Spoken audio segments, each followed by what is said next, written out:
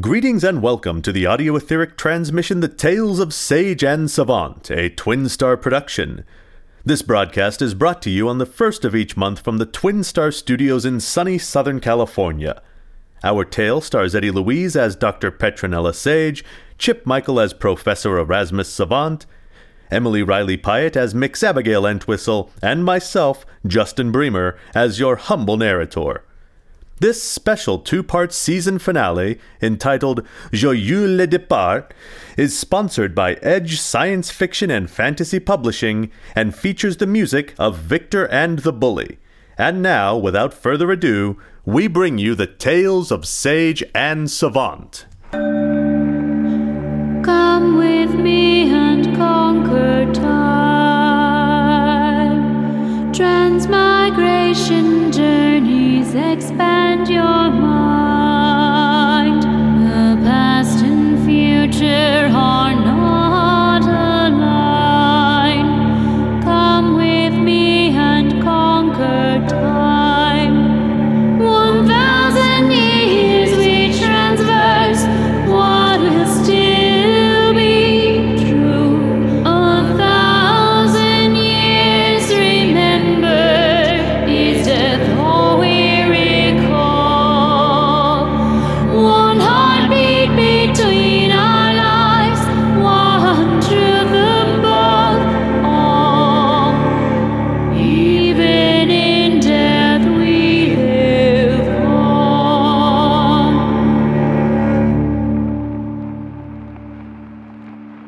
When last we saw our heroes, they had just returned from a jazzy jaunt to the future. The time away did wonders for the professor's mood, and the denizens of the laboratory have regained an equilibrium that had been sorely missing. Harmony once again resides in the glass-roofed attic of King's College. Although it has not slipped the doctor's notice that the menagerie seems to be expanding. Abigail, is that a monkey? Oh, yes, a spider monkey from South America. Isn't he divine? And why do we suddenly have a monkey? Professor Chalmers brought Oscar back from South America, but then didn't want to invest the time necessary to properly take care of him. Oscar? His name's Oscar Wilde. Evidently, Professor Chalmers also maintains the habit of naming his animals after famous English writers. He has a poodle named Charles Dickens and a parrot named William Shakespeare. But his literary aspirations aside, Mex Chalmers' animal husbandry practice is appalling. I couldn't bear the squalor I found poor Oscar living in and convinced the professor that I could find him a better home. I suppose that is all right, as long as he is kept confined to the menagerie. I cannot have him out and about interfering with my equipment. I shall be sure to keep Oscar safely away from the equipment. Hello, Pet. Hello, Erasmus. Mix Entwistle. How are your friends this fine morning? Hello, Professor. Full of vim and vigor. You certainly are in a cheerful mood today. Yes, I've just come from the quad where Dean Stewart was giving Cunningham a right rollicking. Such a delightful way to begin the day. Is Cunningham still trying to dissuade the dean on rational dress? Yes, indeed. He seems to be of the impression that he can win her back to the right way of thinking by raising his volume, slowing his speech, and looking down his nose at her. It's patently not working since Dean Stewart insists on using logic and sound argument. Abigail, is that a monkey? Yes, we seem to have acquired a monkey. Whatever is that racket? That is our new voice pipe system at work. Voice pipe? But don't those involve a great deal of shouting into a funnel to be heard? Typically, yes, but a few tweaks to the system using the same principles that are in... Sorry, Erasmus.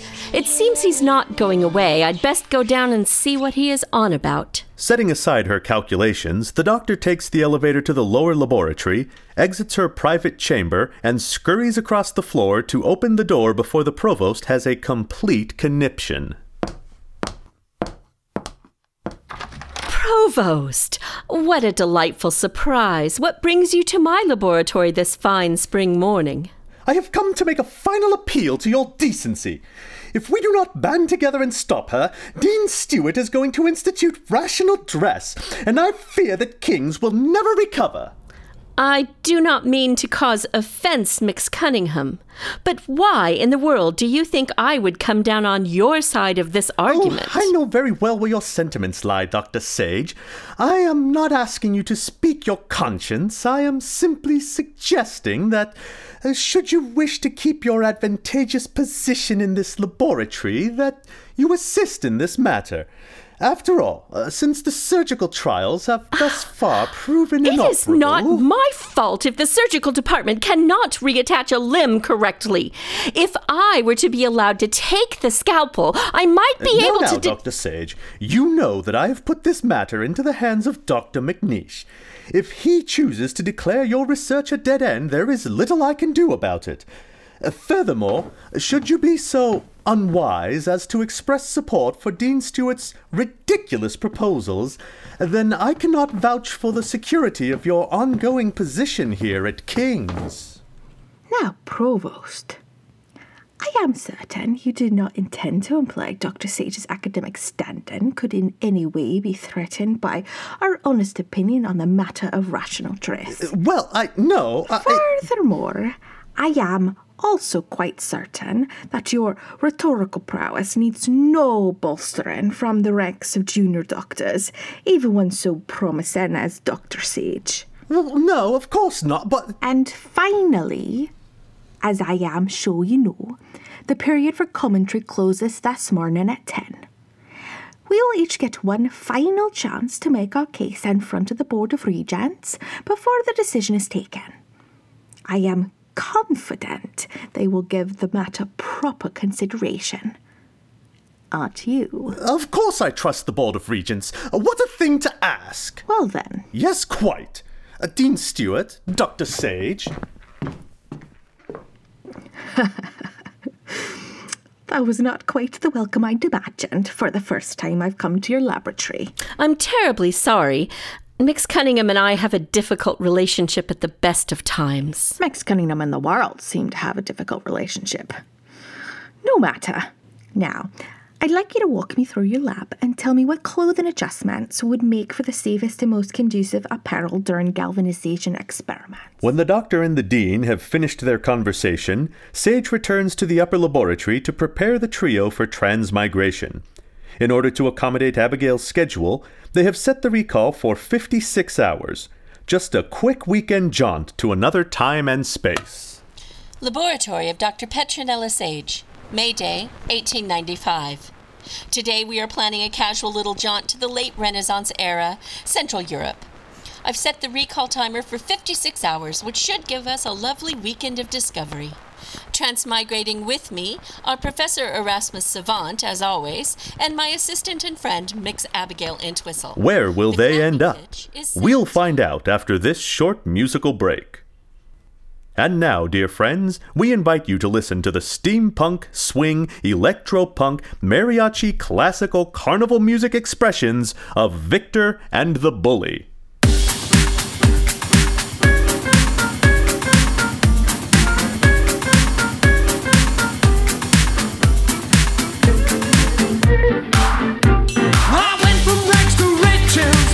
A day ago, I'm wearing all the finest threads. Now the devil's got my soul. He came to me with a pen, wrote out this big old scroll. So there I signed on the dotted line, and now the devil's got my soul. Now I'm living luxury, but I've got no self-control. I know I should be terrified. Now the devil's got my soul. Kill the darkness under my skin. Now I'm dancing with sin.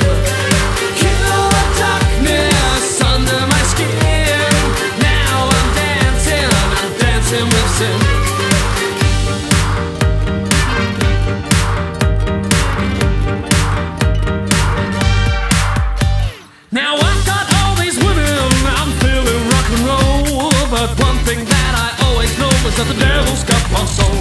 These perks I have are great, and they really make me whole. But I've got that kind of emptiness, now the devil's got my soul. Nothing in life is free, I had to pay the toll. The price was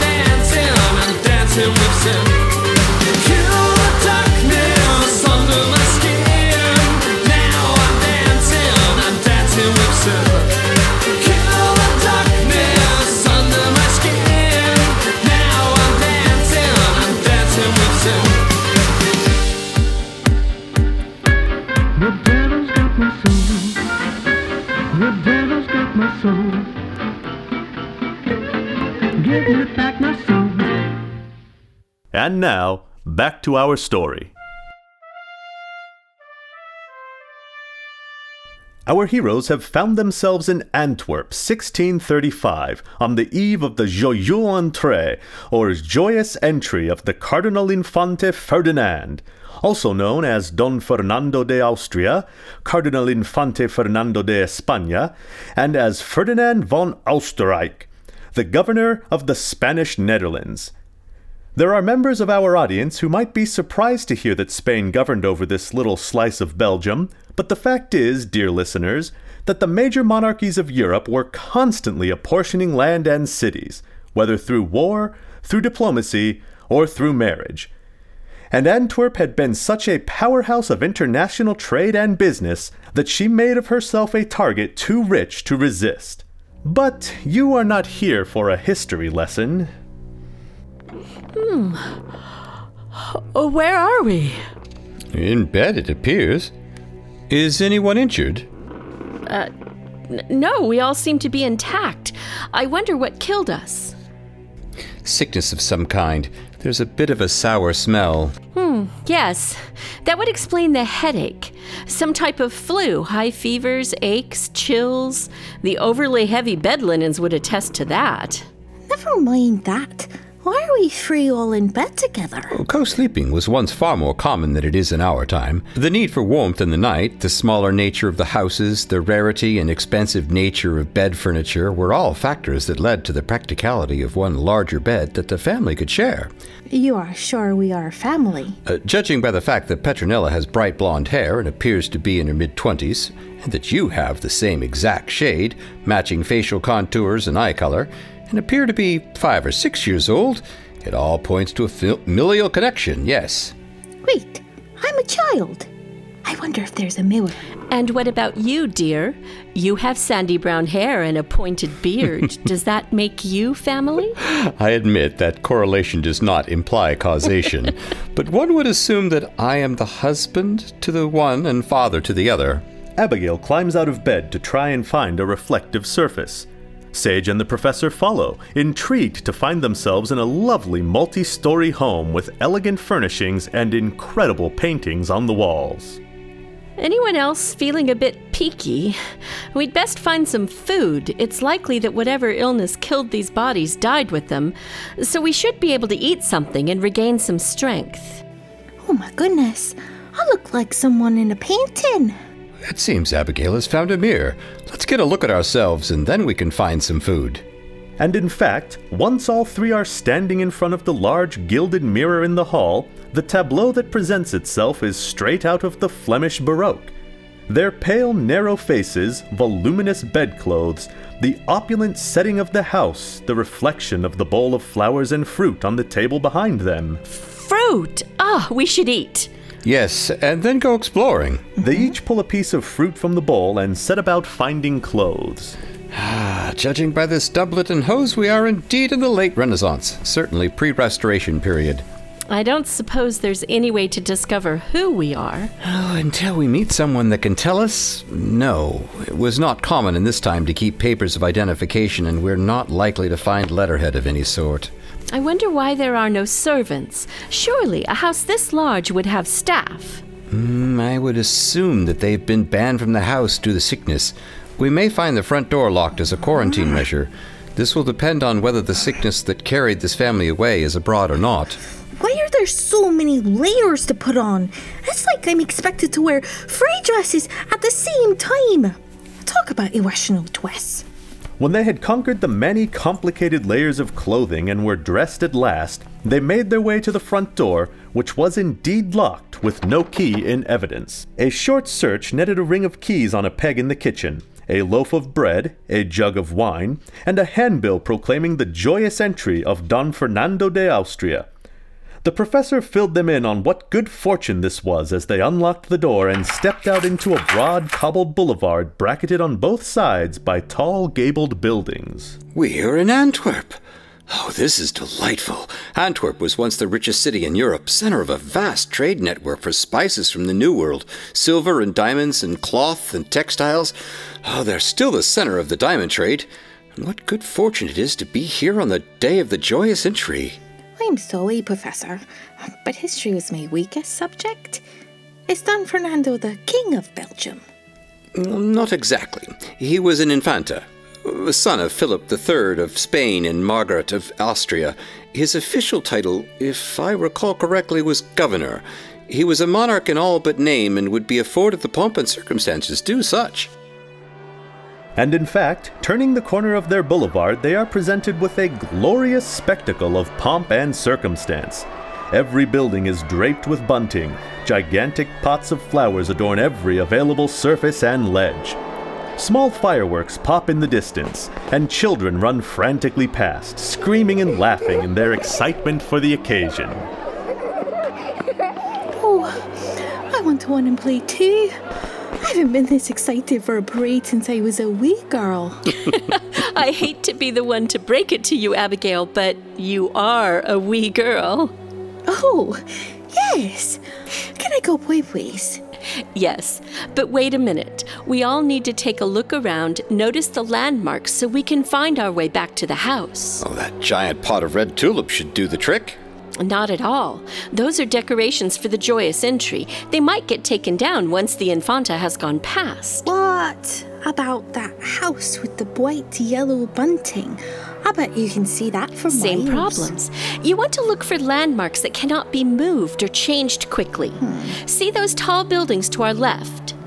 The ones with the 1, 2, 3, 4, 5, 6, 7 peaks.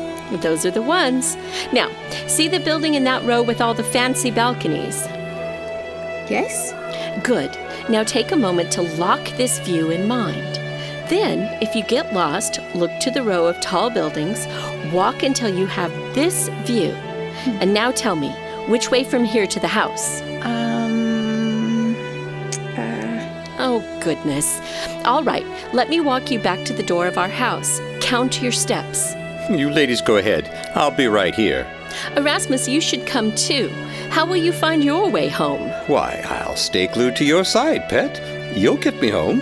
Shaking her head at his incomplete logic, Sage takes Abigail's hand and helps her count her steps back to the house.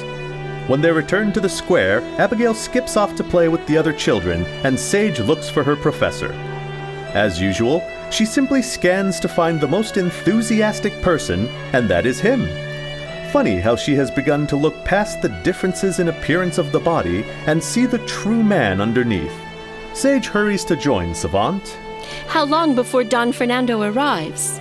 Oh, they say his ship arrived on the Scheldt and the disembarkation has begun. I imagine we'll see the first members of the parade party soon. As if to punctuate his words, a bank of fanfare trumpets heralds the joyeuse entrée of the Cardinal Infante Fernando de España, followed by a clatter of hooves foretelling the arrival of the first courtiers. The crowd cheers lustily as rank after rank of beautifully dressed men on dazzling horses parade by. Following the nobles, trying hard not to look inconvenienced as they step past piles of horse dung, a host of city dignitaries in somber Protestant black. Is Antwerp a Protestant city? Officially, no. They are Catholic, as are all the cities of the Holy Roman Empire, but Protestantism runs deep through the countryside. Ferdinand's joyous entry in Antwerp was in 1635, so we're toward the end of the Counter-Reformation, and the Dutch Revolt ended in 1648. But the Low Countries had long before capitulated. So I'm sure all those men are staunchly Catholic, at least for official appearances. Religious wars are a messy business. They watched as wave after wave of finely dressed people went by until finally, in a cushion of space designed to call attention, Ferdinand himself rode by on a huge black horse. He had a long, narrow face, unfortunately besmirched with the Habsburg nose. His hair was a nearly clear brown, like a highland stream in autumn.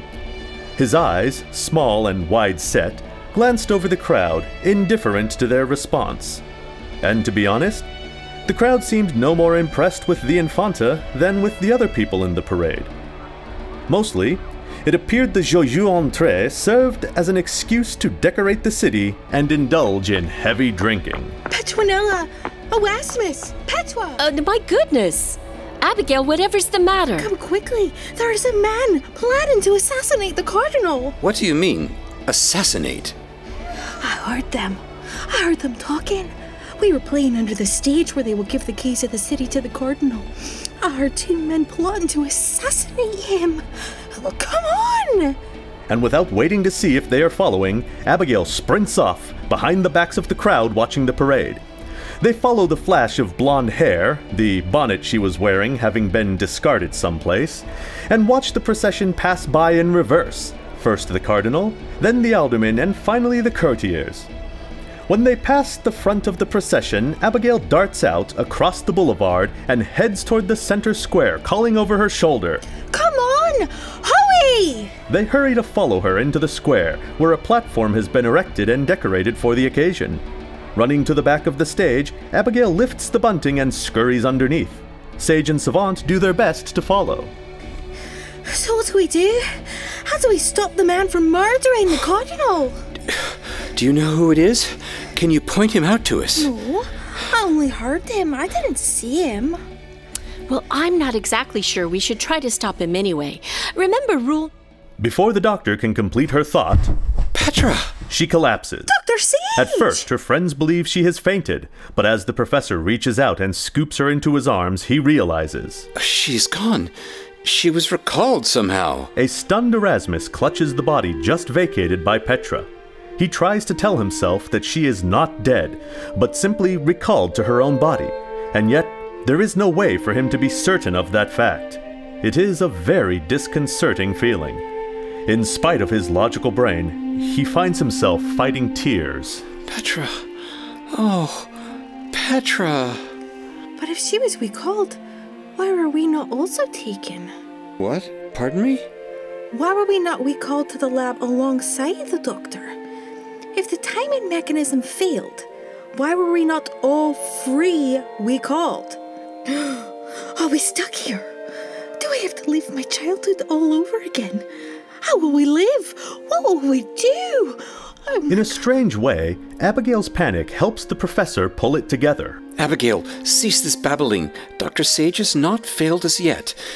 If there was a malfunction of the equipment, then she will repair it and call us home. We have nothing to worry about. Petra is not dead. She is home. We are not in danger, but the cardinal is. His calm words helped Abigail get control of herself. The professor laid the body of the woman who had hosted his friend neatly to the side and turned his full attention to the girl. What do you think the doctor was trying to tell us? I mean, she said the word rule. Did she mean the rules of transmigration? Why would she bring those up now? I think she was trying to tell us not to change history. Rule number 1, no transmigratory scientist shall knowingly interfere with the course of history. But I know for a fact that the cardinal was not assassinated. In fact, there isn't even a reported attempt in the historical record, which there would be if there had truly been a threat. Oh, we can relax. The assassination won't happen. Unless the reason it didn't happen was because we were here to stop it. How can that be? We were not here. You already studied this. Oh, it's a paradox, an impossibility. Imagine for a moment that we do nothing. The assassin is free to kill the cardinal. That would invalidate the knowledge I have as the past has changed from what I know. By not interfering to stop the assassination we know did not happen, we broke the strictures of rule number 1. Yes, the past would be changed through our inaction. Yes, that is what I think too. Perhaps this conspirator does not make a move and thereby history does not record an assassination attempt. But if we stop him before he can bring his plans to fruition, then history also does not record it. The only way we can ensure history stays unchanged is to act. Do you agree? Paradox makes my head hurt. We will leave our heroes as they ponder how to stop an assassination attempt and pause for a word from our sponsor. Hello, listeners. Eddie Louise here, head writer for the Tales of Sage and Savant. I like stories that ignite my imagination, make me think about the world in new ways, and that inspire me to build a future world. This is the kind of fiction I strive to write, and this is the kind of fiction published by our sponsor, Edge Science Fiction and Fantasy Publishing. featuring works by established authors and emerging new voices. Edge is pleased to provide quality literary entertainment, including Book 1 of the Tales of Sage and Savant, Transmigrations, in both print and pixels. Look for books with the Edge logo at your local bookstore and online for Kindle, Kobo, Nook, iTunes, and Google Play. Find your next great read at www.edgewebsite.com. Yes, dear friends, you heard it here. Edge Science Fiction and Fantasy Publishing brings new worlds to your doorstep. And now, back to our show.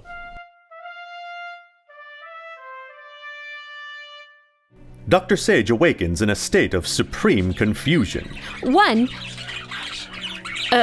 Erasmus? The laboratory is filled with a cacophony of bird calls, chitterings, whistles, and screeches. Sage looks to her left and sees the forms of Abigail and the professor still in the transmigrated state. She was the only one to return. She wonders why as she tilts her slab upright and unbuckles the restraints. In the whirlwind of noise, it takes the doctor a moment to realize the cause of such outrageous behavior from the usually placid creatures of the menagerie. A screech directly overhead calls her attention upwards to the carillon of prayer bowls suspended in the gantry. 5 of the bowls are untouched, with clubs suspended above the rims of their clockwork arms. The 6th bowl, however, is tilted slightly under the weight of Abigail's new spider monkey, who has pulled the club free of its clockwork arm and is waving it about like a madman, making bone-chilling screeches that echo along the glass ceiling and obviously agitate the rest of the menagerie. Why, you little trickster! You are the reason I'm home early, Oh, I suggest you come down from there at once. I don't want you mucking about with my equipment. This is exactly what I cautioned your master I would not allow. As she spoke, Sage considered her options for bringing the creature down. Other than horse and hound, she had no experience with animals, and she sensed that this monkey would lead her a merry chase if she let it. She crossed to the menagerie cage, hoping to find Abigail's bag of treats in order to tempt the creature out of the rafters and safely back into its cage. She would have to have words with the young scientist about better securing the animal. These ruminations were interrupted by the sound of the elevator arriving. For the flash of a second, Petra thought to turn and greet Erasmus and demand that he help her catch the recalcitrant monkey. But even as that idea flashed across her awareness, she realized that it could not be Erasmus in the elevator, and that meant trouble. She turned to face the lift. You! How did you find this laboratory? How have you hidden this laboratory from here. us? This should be a Why did you come attic. here? What is that horrible racket? It can be heard all across the campus. And suddenly, the full import of what has happened slams into Petra. The damn monkey was messing with her equipment and managed to bring her home, but not her friends. The noise the cursed creature was making had attracted the notice of the provost, who now had seen her secret laboratory. Provost Cunningham, I can explain, but I think first I'd better capture that monkey. Without saying another word, Sage found the bag of treats and tempted the monkey out of the rafters and back into the cage. As soon as the greedy little thing had a pile of treats, it stopped screeching, and the rest of the denizens of the menagerie also began to settle. Cunningham wasted no time in filling the void. Dr. Sage, I demand an explanation. What is this laboratory? Who gave you approval for such an elaborate space? Why was this kept secret from me? What is that hideous thing you are wearing? Dr. Sage looked down at herself, overwhelmed by the barrage of questions and startled at the inanity of the last one, thinking perhaps this was some objection to rational dress. It is Faraday armor. It prevents electrical burns. Mix Cunningham, how did you find my elevator? Your elevator? Your elevator? What gives you the right to have an elevator in your sleeping room? So you admit to entering my sleeping closet? That is a clear violation of university standard practices. That may be so, but you shan't derail me quite so easily. It is I who has questions, and I who demand that you answer them. How do you come by this laboratory? Les Chargés de la Verre, of course. I have monitored that budget closely. There is no way you paid for this out of that money. It was all necessary for the electrical expenditure. There was no overage. They set me up with my own line of credit. They're really quite keen on my research and sensed that you were reticent to allow me full access to college resources. They simply made sure I was able to continue my research unimpeded by politics. Politics? How dare you? I do not know what you are up to here, Petronella Sage, but you can be assured I will put a stop to it. Perhaps it was the monkey. Perhaps the fact that she had been brought back alone without the steadying influence of her friends. Perhaps it was the smug officiousness of Cunningham himself. But no matter what the cause, the doctor's sense of reason snapped. Wait! Mix Cunningham, come back. Don't go. Now that you are here, I realize I should have shared the full import of my work with you long ago. Let me at least show you around and explain the full scope of my work here. At least you will have an idea of what you will be passing up on, should you decide to shut down my laboratory. If that calm statement made you breathe a sigh of relief, dear listeners, I am sorry to inform you that the doctor's outward calm is simply the manifestation of a woman who has examined her options and chosen an irreversible course of action. Ignoring the provost's marked hostility, Sage brought him to the center platform where her friends lay insensible on their slabs. Whatever have you done to Professor Savant and Miss Entwistle? Mix! For once and for all, her honorific is Mix, and I have done nothing to them. They have voluntarily joined my research and undergone a simple procedure I call transmigration. Their consciousnesses are currently in 1635, observing the joyous entry of the Cardinal Infanta of Antwerp. Like me, dear listeners, you must be shocked to hear the doctor offer seeds of truth to Cunningham, knowing that they will fall on barren soil. You are a mad woman. I shall report this to the Board of Regents, and they will not only strip you of your doctorate, they will banish you from the halls of academia entirely. What I can see, and that you cannot, is that while the doctor distracted the provost, she has worked loose from her recently unbuckled slab one of the copper leads that connects directly to the dynamo overhead. As she explains the process of transmigration to the skeptical functionary, she powers up the dynamo. The energy whirls and tumbles in the glass overhead as she demonstrates the setting of the Chladni and explains her targeting procedure. For his part, Cunningham is certain he is gleaning the information needed to cement the permanent removal of Dr. Sage and her troublesome attitudes from the halls of kings once and for all. When Sage has stalled long enough for the electricity to build to the proper fever pitch, Petra stretches forth the copper lead and touches it to the brachial nerves at the base of Cunningham's neck. The electrocuted provost drops like a stone, and the doctor follows with the lead, keeping the arc of electricity connected until the Chladni tone rings out. She powers down the dynamo and slumps to the floor next to the provost's unconscious body, searching for a pulse in the artery under his chin. Don't be dead. Don't be dead. He is not dead, though heaven only knows where she has sent him. Petra sits in a slump on the floor, her heart pounding and her thoughts racing. Oh, he'll believe me now. He'll have to believe me. And once he believes me, he won't want to shut down my lab and banish me, will he? Oh, God, Erasmus, I need you. Petra rises and is about to ring the bells to bring her friends home when a horrible thought hits her. I can't bring you home. If I sound the Aeolian mode now, you will come home, and Abigail, and Cunningham. Oh, I can't bring him back until I'm sure he will let me continue my research. Will the doctor retrieve the provost from his jaunt to the past? Will Erasmus be able to help Petra save her research? Will Cunningham carry out his terrible threats? We'll find out in part 2 of Joyeuse le départ, coming on May 15th.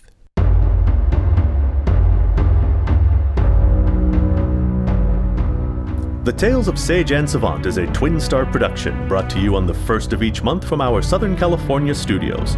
Starring Eddie Louise as Sage, Chip Michael as Savant, Emily Riley Pyatt as Abigail, and Justin Bremer as the narrator. Soundtrack music, sound design, and audio engineering by Chip Michael. Special music in this episode was provided by Victor and the Bully. Check them out at victorandthebully.com. We would like to extend our gratitude to this month's sponsor, our partner, Edge Science Fiction and Fantasy Publishing. Buy our book, Transmigrations, available on Amazon now. Episode 210A, Joyeuse, le départ, was written by Eddie Louise. Are you interested in the historical and scientific information we included in this episode? Like us on Facebook or check out our website, sageandsavant.com, to find the facts behind the fiction. And finally, as always, dear listeners, we urge you to remember that death is no barrier to science.